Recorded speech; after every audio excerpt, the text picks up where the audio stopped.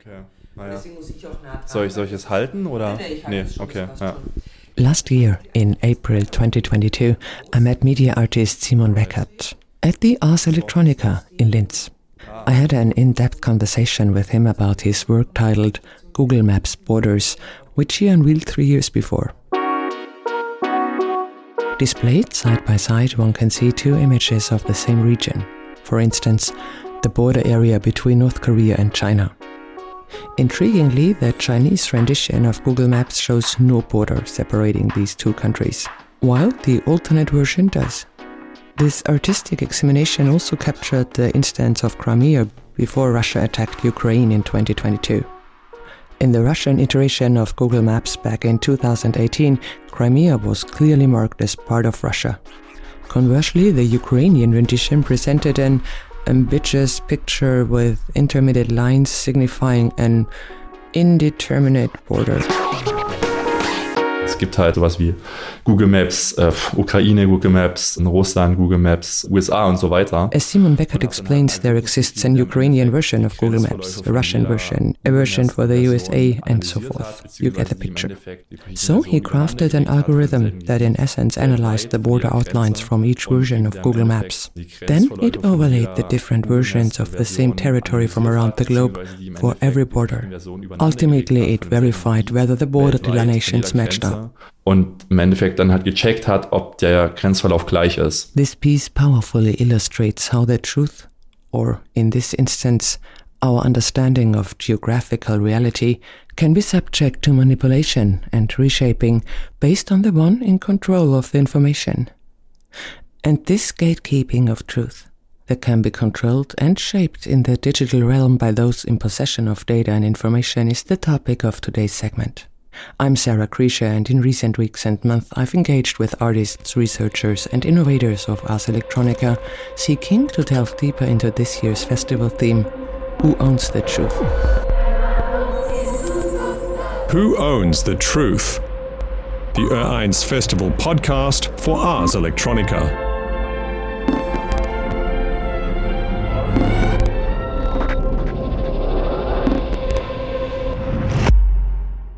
Episode 3, Gatekeepers of the Truth. Media artist Simon Weckert very often gets the line, "Oh my God, you're the guy with the little card." Oh ja, also... He'd smile back, but there is a bit of annoyance there as well, as he doesn't want his whole identity to be tied to that one piece. But it's the piece that made headlines everywhere. It's the subject of an Arte documentary. And it is what got him an award of distinction at the Interactive Art Plus category at the 2020 Ars Electronica Festival. And the story of Simon Weckert and his little card, well, it goes like this. In 2020, a week before Google Maps celebrates its 15th birthday, Simon Weckert walks through Berlin with a handcart. It contains 99 used smartphones. And wherever Simon Weckert takes his handcart, Google Maps shows a traffic jam for everyone. And that is because Google Maps uses data from Android phones to forecast traffic. If enough phones are sending signals from the same spot, you get a traffic alert. And it would even suggest alternative routes for you right away. Until that point, you might think, haha, cool prank, funny man, but there is obviously a lot more to it. This work also explores democracy, society, and gatekeeping. The idea for the Google Maps hack, as it's called, struck Simon Weckert during a demonstration. It was on May Day when masses of people were marching through Berlin streets. And with most carrying a smartphone, Google Maps marked them as a traffic jam. Und eine Idee von diesem Feature, dass es das gibt, dass Stau angezeigt wird, bedeutet ja, vor dir ist Stau, ich als Navigationssystem leite dich jetzt außen rum, damit du sozusagen schneller von A nach B kommst. As Weckert lays out, the notion of this traffic feature that displays jam is to divert you, so you can get from point A to point B more swiftly. Now, if he ponders over protests and questions their aim, it's essentially to disrupt the daily routines of citygoers and confront them with the issues you're protesting about, even if it's just for a second. But if you've got the navigation system, you're directed around and might not truly grasp what's happening. This means that, to some extent, point, the democratic act of protesting could be undercut because you can't confront people as they are being rerouted. And here he sees fascinating points of contention between democracy and digitalization. Das heißt, in einer gewissen Weise könnte man auch sagen, dass das demokratische Instrument des Demonstrierens beschnitten wird. Und da sehe ich zum Beispiel auch interessante Reibungspunkte zwischen Demokratie und Digitalisierung. This is the part why Simon Weckert bagged the Award of Distinction from the Interactive Art Plus category at Ars Electronica. The Digital Communities category that year had an anonymous group as the winner. Hong Kong citizens, who've been organizing pro-democratic protests since 2019.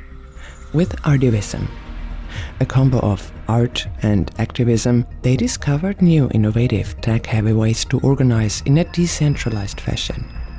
That's crucial because that way the protests aren't depending on one person anymore, as Eric Siu, who accepted the award on behalf of the Hong Kong citizens, pointed out.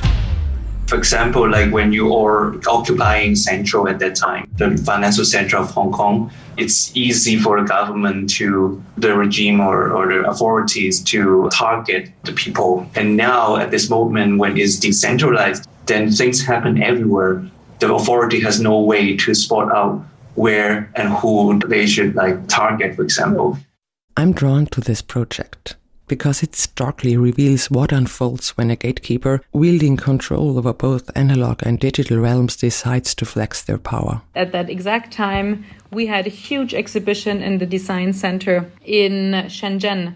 After the award got publicly announced and kind of spread across the world, of course within Hong Kong, Asian countries, but also in China, this exhibition got shut down within 24 hours. That's Crystal Bauer.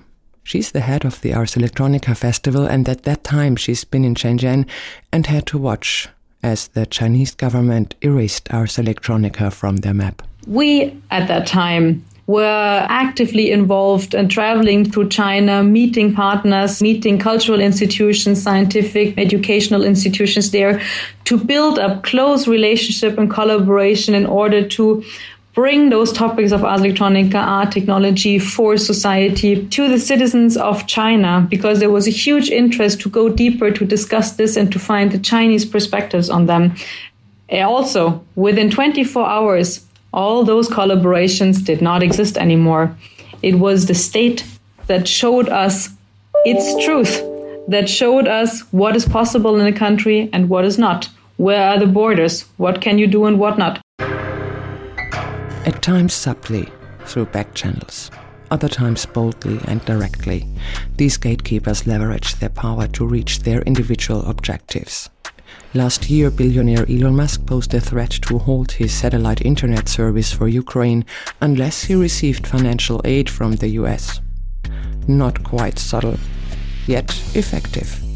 As the Washington Post reported, the US government had discreetly forked out millions to facilitate the delivery of Starlink terminals to Ukraine. But there is another development. The European Space Agency is working on a European internet from space, dubbed IRIS². And thanks to Elon Musk and his Starlink shenanigans, almost everyone in Europe now realizes the significance of having an alternative, as Javier Benedicto explains.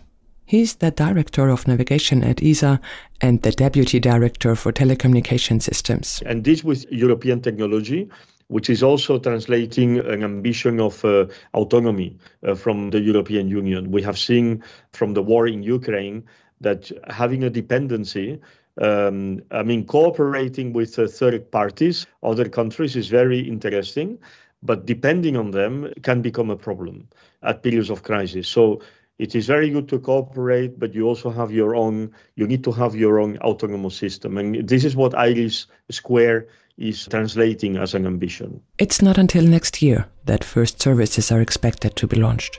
This year, at the Ars Electronica Festival in September, visitors will have the opportunity to gain insights into other EU collaborations. Under this year's theme, Who Owns the Truth?, they offer opportunities and visions for a dialogue aimed at democratizing power structures and prying open the doors of gatekeepers, even if just a little bit. This is evident in art projects, citizen-led initiatives, or citizen science projects. They powerfully demonstrate that collective strength and shared accountability can carve out new routes towards illuminating and democratizing data and truth. In the next episode.